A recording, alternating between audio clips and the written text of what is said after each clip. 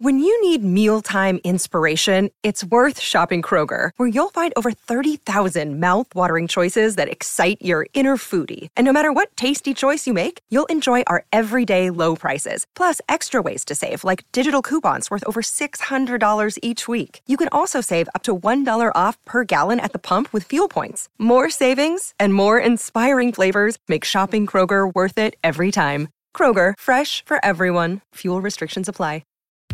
Since you're listening to this podcast, you probably grew up in the 80s. If you did, you will no doubt remember the seismic shift that MTV had on pop culture. But if you're younger and didn't grow up in the 80s, MTV has continued to have an influence on you to this day. Music and pop culture has obviously always had a major impact on young people, but never quite like it did in the 80s when MTV was introduced to the world. I'm Jamie, and this is Everything 80s, a podcast that looks back on everything that made the 80s such a beloved decade. And this episode is all about a new era of pop culture. It's the time when video genuinely killed the radio star. This is the story of the MTV generation.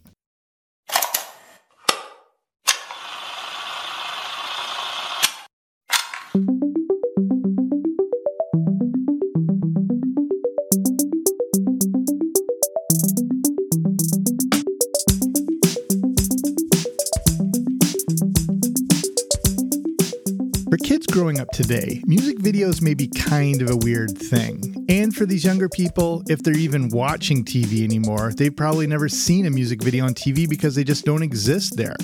They're definitely still important, but they've now taken up residence on places like YouTube. But there was a time when music videos ruled the TV landscape. I was only around 4 or so when MTV first debuted, so it obviously didn't have any impact at that point, but I was right in the wheelhouse when it picked up its steam going into the mid and late 80s. At first, we didn't have as much exposure to it here in Canada, but the format existed in our own version called Much Music. But either way, they were both playing the same videos and groundbreaking shows like Yo! MTV Raps. Eventually, we would have access to both music channels. The story of MTV is how they changed the landscape of pop culture and forever changed the way we consume music. But how did we get here? MTV was a channel created by Viacom Media Networks, and our story starts back in 1977 with the possibility of the creation of specialty channels. Warner Cable, which was a division of Warner Communications, had launched the first two-way interactive cable television system in Columbus, Ohio. It was called Cube, Q-U-B-E, and it could offer several specialty channels. One specialty channel they had was called Sight on Sound. It was a music channel but showed clips from certain concerts and shows that were music-oriented. There weren't really music videos to speak of then, so it was more of a channel to showcase music in various formats. Cube was intended as an interactive channel, and viewers could engage by voting on things like their favorite artists, songs, and albums. If there are any kids listening to this episode, these were pretty archaic times, and the way we voted and interacted with shows like this was through home telephones and an ancient system called mail. But the idea of an all-music channel seemed pretty intriguing. Maybe it could be taken in a more advanced direction. Robert W. Pittman would be at the forefront of creating MTV. He had this idea in the back of his head when he used to host a 15-minute show called Album Tracks in New York on WNB-TV in the late 70s. This idea and the new interactive format being used by Warner Cable would set the stage for MTV. And this may all have its roots with the Beatles and New Zealand. Pittman had a boss that was instrumental in the history of MTV, named John Lack. Lack had tried out a show called Pop Clips. Pop Clips was the creation of former member of the Monkees, Mike Nesmith. Nesmith was inspired by seeing this format work in New Zealand on a show called Radio and Pictures. Radio and Pictures had come out in 1976, and it was a concept that had been around since the mid-60s. As pop culture continued to explode in the 60s, music, primarily from America and the UK, was being spread all over the world. Music videos did not exist yet, so to see a band on TV, like the Beatles, meant having to watch a live performance. Since a country like New Zealand was so far away, it made promoting yourself and your music pretty difficult. A solution arose when the New Zealand Broadcasting Corporation started working with the record labels. They figured out it would work best for the labels to supply promotional music clips that they could play on air in New Zealand for no charge. Their artists would now get the extra exposure in a remote and English-speaking part of the world without having to make the super long trip to get there. The concept for a new American music channel was coming together, and the format would involve playing these video clips of current songs. It's not that music videos didn't exist, but they were definitely not commonplace.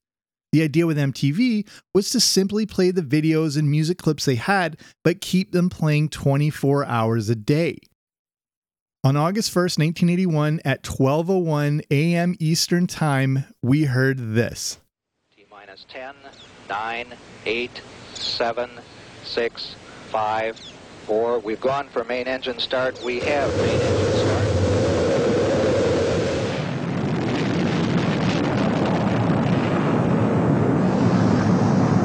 Ladies and gentlemen, rock and roll.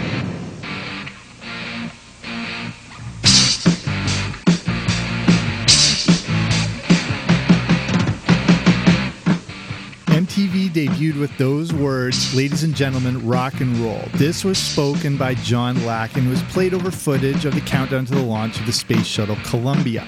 This kicked into that original MTV theme song, while an image of an American flag on the moon changed to the MTV logo. The logo would change through various textures and designs, and this was one of the first uses of the Memphis design, which was a new style that would define the aesthetic and design of the 1980s. And what was the very first video to play after this on MTV? You better know this, as it's 80s Trivia 101. The answer is, of course, Video Killed the Radio Star by the Buggles. But here's one for your next candlelight dinner party. What was the second video to ever play on MTV? That would be You Better Run by Pat Benatar. So what were those early days at MTV like? The concept of playing music videos 24/7 was clearly a new one, and there were some obvious growing pains right from the get-go. Unfortunately, the technology was not quite there yet, and you would often see periods of complete black on the screen, as an employee would have to physically switch tapes into a new machine called a VCR. Kids, you'll have to ask your parents about that one. There were a lot of repeats because in those early days, they only had a few hundred music videos in their system. They would also have to put in stock NASA footage at 20 past the hour for what was called local avail. Local avail is where local cable companies could sell advertising. The problem was, no one wanted to buy advertising, so they were stuck having to fill the empty time slot. A lot of people would think that the stock NASA footage were actual videos. The thing was, even though MTV started out only playing in certain markets and not attracting a lot of advertisers at first, it really was still a success right out of the gate. Local record stores that were in locations where MTV was available started selling more records for songs that weren't being played on the radio. Some of these early unknown bands and artists included Men at Work, The Human League, and Bow Wow Wow. The exposure from MTV was generating millions of sales of their records. The quick response, noticed specifically in record stores who started installing TVs to play MTV to increase record sales, was happening within just 2 months of the launch. And they were starting to notice something unexpected. The original target audience for MTV was going to be between 12 to 34 years of age. After doing some research, they found that over 50% of the audience was actually between 12 and 24 years.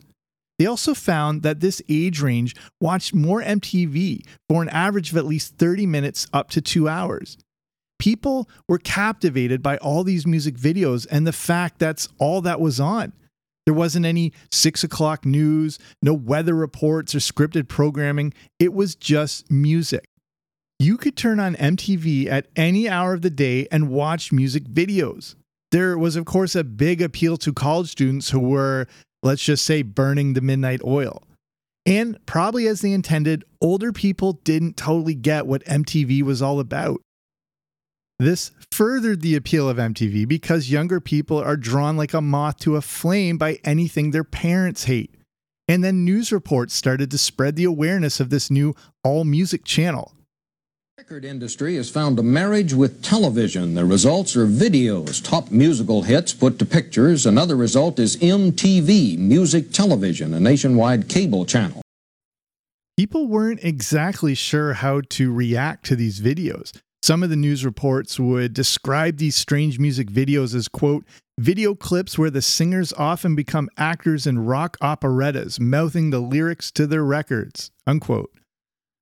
Eventually, one of the best campaign slogans of the 80s emerged, as everyone would want their MTV. America! Demand your MTV! I want my MTV! I want my MTV. I want my MTV! Call your cable company and say, I want my MTV! That was the Police there singing at the end of that. And that relates to the early days of MTV. The channel would see some of its most massive growth because of that small island in the North Sea that has been instrumental in modern music. Everyone knows about the first British invasion, which obviously includes groups like the Beatles, the Rolling Stones, the Dave Clark Five, Herman's Hermits, the Hollies, the Animals, Led Zeppelin. But a second British invasion happened in this new age of video, and it was primarily because of one TV show, Top of the Pops. If this is new to you, Top of the Pops was a British music show on the BBC that started in 1964 and ran all the way until 2006. It was a British music chart TV show where popular acts would come on to perform if they were that week's best-selling artist. This show is a huge part of British culture and would always lead to the coveted Christmas #1 spot. Except for that one year when Killing in the Name of by Rage Against the Machine beat out Joe from X Factor. Brits will know what I'm talking about here. The acts on Top of the Pops would usually lip sync their songs and sometimes would play to backing tracks to try to recreate the exact song from the record. Bands in England were used to having to go on TV and perform somewhat of a live music video. There would also be pre-recorded clips showcasing the band. But the main thing here was that British bands knew how important appearance was, specifically television appearance. They also knew how to present their music and aesthetic in a short time frame. Artists in the UK knew that if they wanted to succeed, they had to look good on television. MTV was tailor-made for British artists. In North America, bands just had to worry about creating a great song, album, and concert experience. They didn't really have to appear on TV and definitely didn't have to worry about a music video. In England, if you were going to be successful, you would have to appear on Top of the Pops and get used to being recorded by cameras. Whereas North American artists would play to the back of the room, British artists knew how to perform for the camera. They had learned how to engage with a viewing audience via a camera lens. They were able to nail performances in one take, or for pre-recorded bits, they were aware of everything that went into production. Little did they know how Top of the Pops was inadvertently training them to be successful on MTV. Since they had watched Top of the Pops through the 60s and 70s, kids in Britain who would become musicians were used to this music video format. When it came time for a new generation of artists to get in front of the camera, they were completely ready. Going into the 80s, new artists and bands had already appeared on TV multiple times and knew the importance of production values and appearance. So, when MTV launched, bands like Duran Duran, Spandau Ballet, The Kinks, and The Culture Club were completely ready and embraced this new music video television. For the Brits, this form of music presentation was already in their DNA. Some of them had already been making full-on music videos too. Basically, they had a massive leg up on the rest of the world, as they knew how to make these short films and look good in them too. Some big American rock bands were having trouble with this new video format and just didn't know how to present themselves.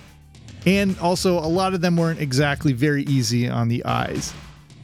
But Duran Duran was one of the most notable bands from those early days. Duran Duran was able to create quite a frenzy in the States, as younger adoring fans had been watching them for a while on MTV and they liked what they saw.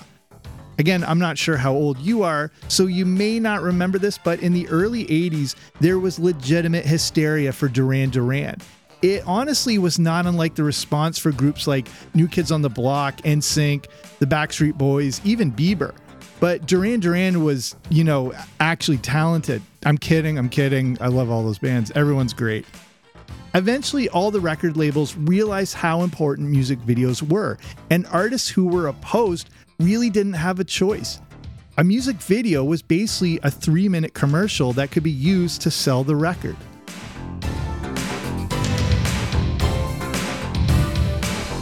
Everyone knew what a DJ was, but what the hell was a VJ? Well, they were instrumental in the growth of new artists and the medium as a whole. At first, MTV wanted to go with more album-oriented rock, featuring more well-known and established bands. The problem was that they found out their audience was younger than they thought. This is what caused them to move into more top 40-based music. But another problem was a lot of the music in the top 40 was by unknown new singers and bands. You couldn't go on Apple Music or Spotify and look up new featured artists. There weren't any social media promotions or paid spots featuring new young talent. I'm not saying it's easy, but today there are so many more tools and outlets to showcase new artists and music. Back in the 70s and 80s, it was almost primitive. MTV was instrumental in opening up the public to a range of artists and music we would probably never have heard of. Some of these examples would be new wave and more electronic dance-based music. Thankfully, disco had finally suffered the horrible, miserable death it deserved, and new genres had begun to fill the void. But how was all of this new music and these new artists going to be presented? The aging rockers of the 70s would not be their core audience, and neither would their presenters. MTV would use younger presenters to introduce these new videos and artists and appeal to a younger demographic that was embracing this all-music channel. The term video jockey, or VJ, was born. Some of those first VJs at MTV were Mark Goodman, Nina Blackwood, Alan Hunter, JJ Jackson, and Martha Quinn. As MTV grew in popularity, the VJs began to become celebrities in their own right. These people were in our living rooms every day and seemed like big brothers, sisters, or older cousins that knew what was cool.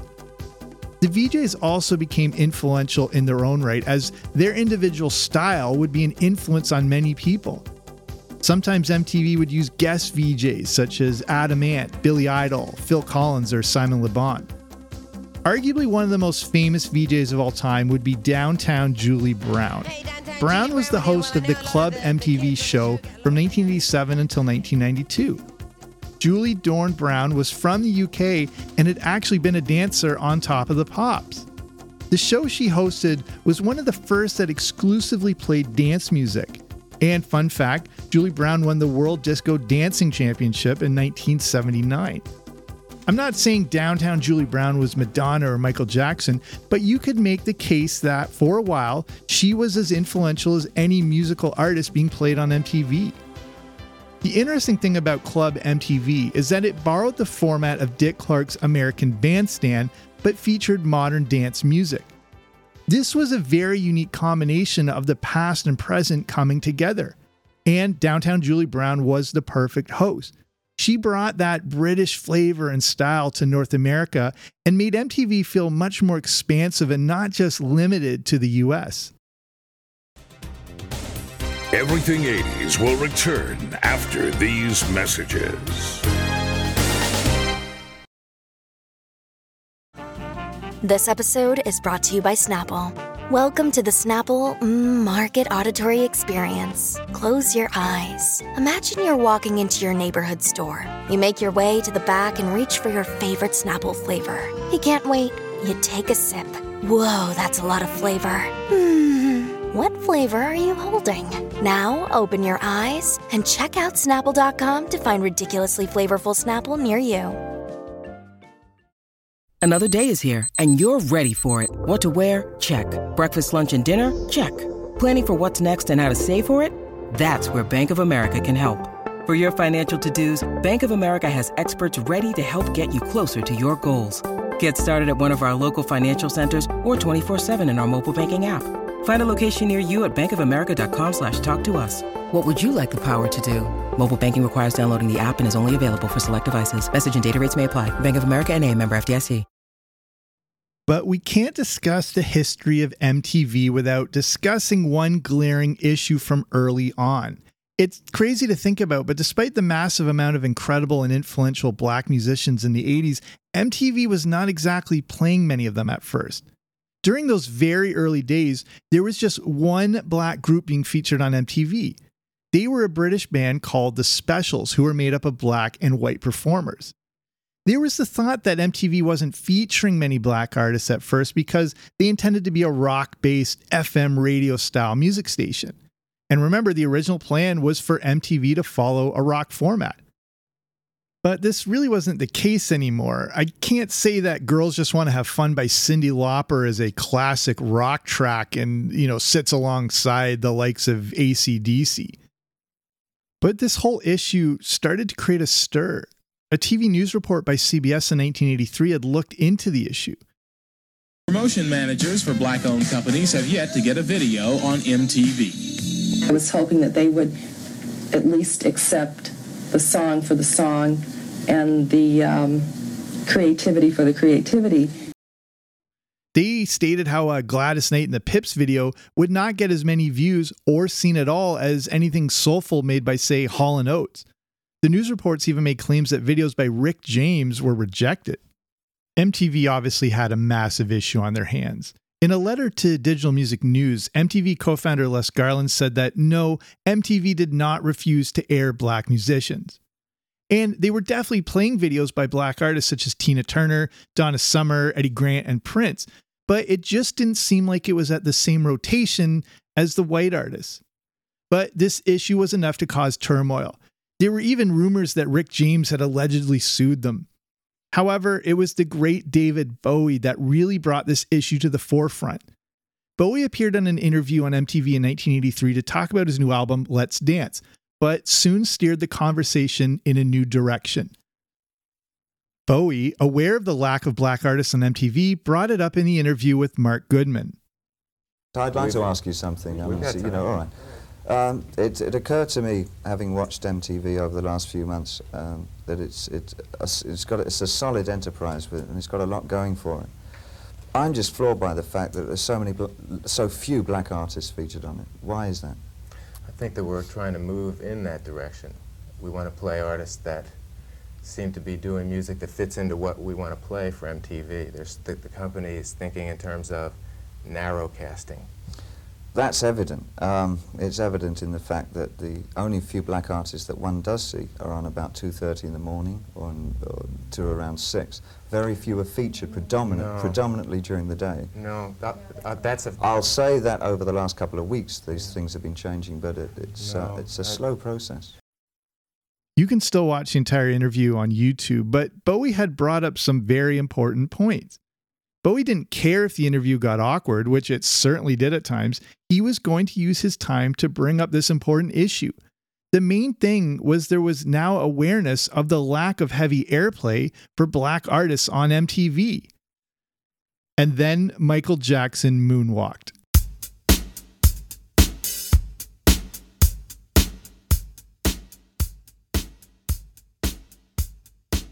Michael Jackson was obviously a big star in 1983, but Thriller had just come out and he wasn't the king of pop and an absolute phenomenon quite yet. On May 16, 1983, a show aired on TV that was called Motown 25 Yesterday, Today, and Forever. It was a televised special celebration of the creation of the famous label. The show wanted artists to perform older hits, and that included Jackson, who they wanted to perform some Jackson 5 material. Jackson had a new song called Billie Jean that he was adamant about performing, but they weren't letting old artists like Marvin Gaye perform any of his new songs. Jackson was able to convince them and perform Billie Jean. Even though it only lasted 2.5 seconds, his performance featured a new dance move called the moonwalk that would blow people away. Most everyone saw this show, and those who didn't at least saw the clip of this startling moonwalk. Kids would start to practice it out on the playground at recess all over schools. That was maybe just me? Okay, moving on. Again, Michael Jackson was already a star, but this performance helped to excel him even further. After that performance, Thriller started selling 1 million copies a week, and you can still watch this on YouTube. The moonwalk is around the 4:12 mark if you're watching the performance. I know it's so redundant to say, but it's just mind-blowing what an unbelievable performer Michael Jackson really was. And while we're on the subject, can we just point out the track list from Thriller? The album starts with the incredible Wanna Be Startin' Something before going into Baby Be Mine and then The Girl Is Mine with Paul McCartney. That leads in to Thriller, then Beat It, followed by Billie Jean. I'm trying to put myself back in the shoes of people when they heard this for the first time, especially that 3-song stretch, which has to be one of the most remarkable in recorded history. The sensory overload must have been astounding. It would be a little while after it was released, but I distinctly remember to this day the very first time I heard Beat It. The album then pulls everything back with Human Nature, Pretty Young Thing, and finishes up with The Lady in My Life. And MTV still wasn't playing him. Walter Yetnikoff had finally had enough. Yetnikoff was the head of CBS Records and said the color barrier had to be broken. He cursed out MTV and was going to hold back any music from CBS from being played on MTV unless they started to play Billie Jean. He was going to pull the entire CBS roster and was going all in on Michael Jackson. Billie Jean was added in, but not right away. A normal rotation would involve a video being played at least 2 to 3 times, and that didn't include Billie Jean until it hit number 1 on Billboard. It then went into this medium rotation, but then by March of 1983, it went into heavy rotation. And this was just 1 week before Beat It was to come out. The move by Yetnikoff and the power MTV now had was instrumental in the astronomical success of Michael Jackson. This move also opened the floodgate for a new generation of black artists. MTV started to regularly play artists like Prince, Eddie Grant, Donna Summer, Herbie Hancock, and Lionel Richie. At the 1984 Grammys, Michael Jackson would state that Yetnikoff was, quote, the best president of any record company, unquote. Talking about Michael Jackson has, of course, become more problematic in recent years, but his story is so critical in the success of MTV. When it came time for the video for Thriller, it caused another one of those pop culture seismic shifts. The long-form Thriller video completely changed the way music videos were approached and made. Music videos, which had always been based on performances, could now tell stories. Music videos could be art. They really could be these actual mini movies. Again, I may sound like a broken record here, but if it's been a while since you've seen the Thriller video, definitely check it out again. This thing is astonishing. Michael Jackson, the Thriller album, the Thriller video, all of it would help open up more pop and R&B music being played on MTV. And we were about to experience a brand new art form.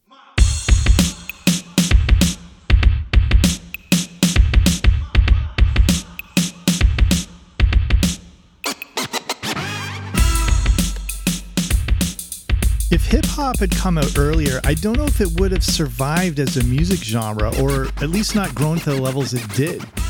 Because if Michael Jackson wasn't being played in the early 80s, there was probably no way they would have played rap videos. But in the early 80s, hip-hop was starting to pick up steam. Thanks to Michael Jackson, the doors had opened wider for this new form of music to be embraced and shared. Artists that would be big hits on MTV would include Run DMC, LL Cool J, the Fat Boys, the Beastie Boys. And it would be a giant crossover that would also make a mark on the culture and music videos. The band Aerosmith had been big through the 70s, but was kind of fading going into the 80s, and then in the MTV era. They had their string of hits, and in 1975 had released a song called Walk This Way. Run DMC, made up of Joseph Run Simmons, Daryl DMC McDaniels, and Jason Jam Master Jay Mazzell, were working on their album Raising Hell. It was being produced by an upstart young producer named Rick Rubin. At the recording studio, Rubin pulled out an album called Toys in the Attic, and the members of Run DMC would use it to freestyle over.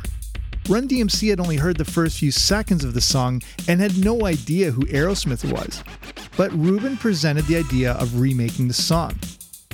Simmons and McDaniels weren't into it, but Jam Master Jay was. Eventually, they all came around and recorded it with Joe Perry and Steven Tyler of Aerosmith. The song caught on and was unique as it was playing on both rock and urban stations. Run DMC was also the first hip-hop group to be played on rock radio. When it came time to make a video for it, they created a musical duel between two different studios that ends up with Tyler knocking down the wall into a joint performance. It was a symbolic image of breaking down walls and barriers. There didn't need to be divisions, and we could enjoy rock and rap. Walk This Way became the first hip-hop video to be played in heavy rotation on MTV and relaunched the career of Aerosmith. Fun fact, the Walk This Way video was made for only $67,000. And besides Perry and Tyler, none of the band performing are the other members of Aerosmith. It was also said that Steven Tyler was hesitant to make the video as he didn't want them to look stupid or appear that they were being made fun of. So we've covered the British invasion, new music genres, hip-hop, and Michael Jackson. But if there was one performer that truly represented the MTV generation, it was one artist and one artist only, born in Michigan, but who ended up in New York City, Madonna Louise Ciccone. If there was a true breakout star for the MTV era, it would have to be Madonna. Sure, Michael Jackson can be considered, but I believe Madonna was more important. The first thing is, Michael Jackson had already been famous for years. Madonna capitalized on the new artistic expression that could be used in music videos better than anybody ever had. I think you could say that no one since has made better use of presenting themselves and their art. Madonna showed us that music and music videos could be tied to fashion and art, but she didn't get there right away. Madonna had a few big hits in the early 80s with songs like Burning Up, but they were mostly club-based songs. Madonna then released Holiday, which was the third single off her album and her first international top 10 hit. And it was her presentation that was compelling. Madonna had a unique style that included a lot of lace tops, shirts over capri pants, fishnet stockings, jewelry, bracelets, bleached hair. This would influence a style emulated all over North America and the world. You could say Madonna created the signature look of the entire decade. And if you had to sum up the look, the sound, style, attitude, tone, and essence of the entire 1980s, you could honestly just use Madonna to represent it all. Madonna's next studio album, Like a Virgin, would push her to the next level. The title track, Like a Virgin, would not only catapult her popularity, but introduce another way to use MTV to create a stir: controversy. The video for Like a Virgin agitated a lot of conservative organizations, but it only increased her popularity. Madonna would be the first woman to sell over 5 million copies of an album. The album would end up certified diamond and would sell over 21 million copies. MTV was instrumental in sharing Madonna's music and image, but she would push things even further with a little performance at the still new MTV Video Music Awards. Madonna would perform Like a Virgin, which started out with her on top of a wedding cake and would end up with her rolling around the stage for most of the song. It's considered one of the most iconic performances of all time by critics and MTV itself.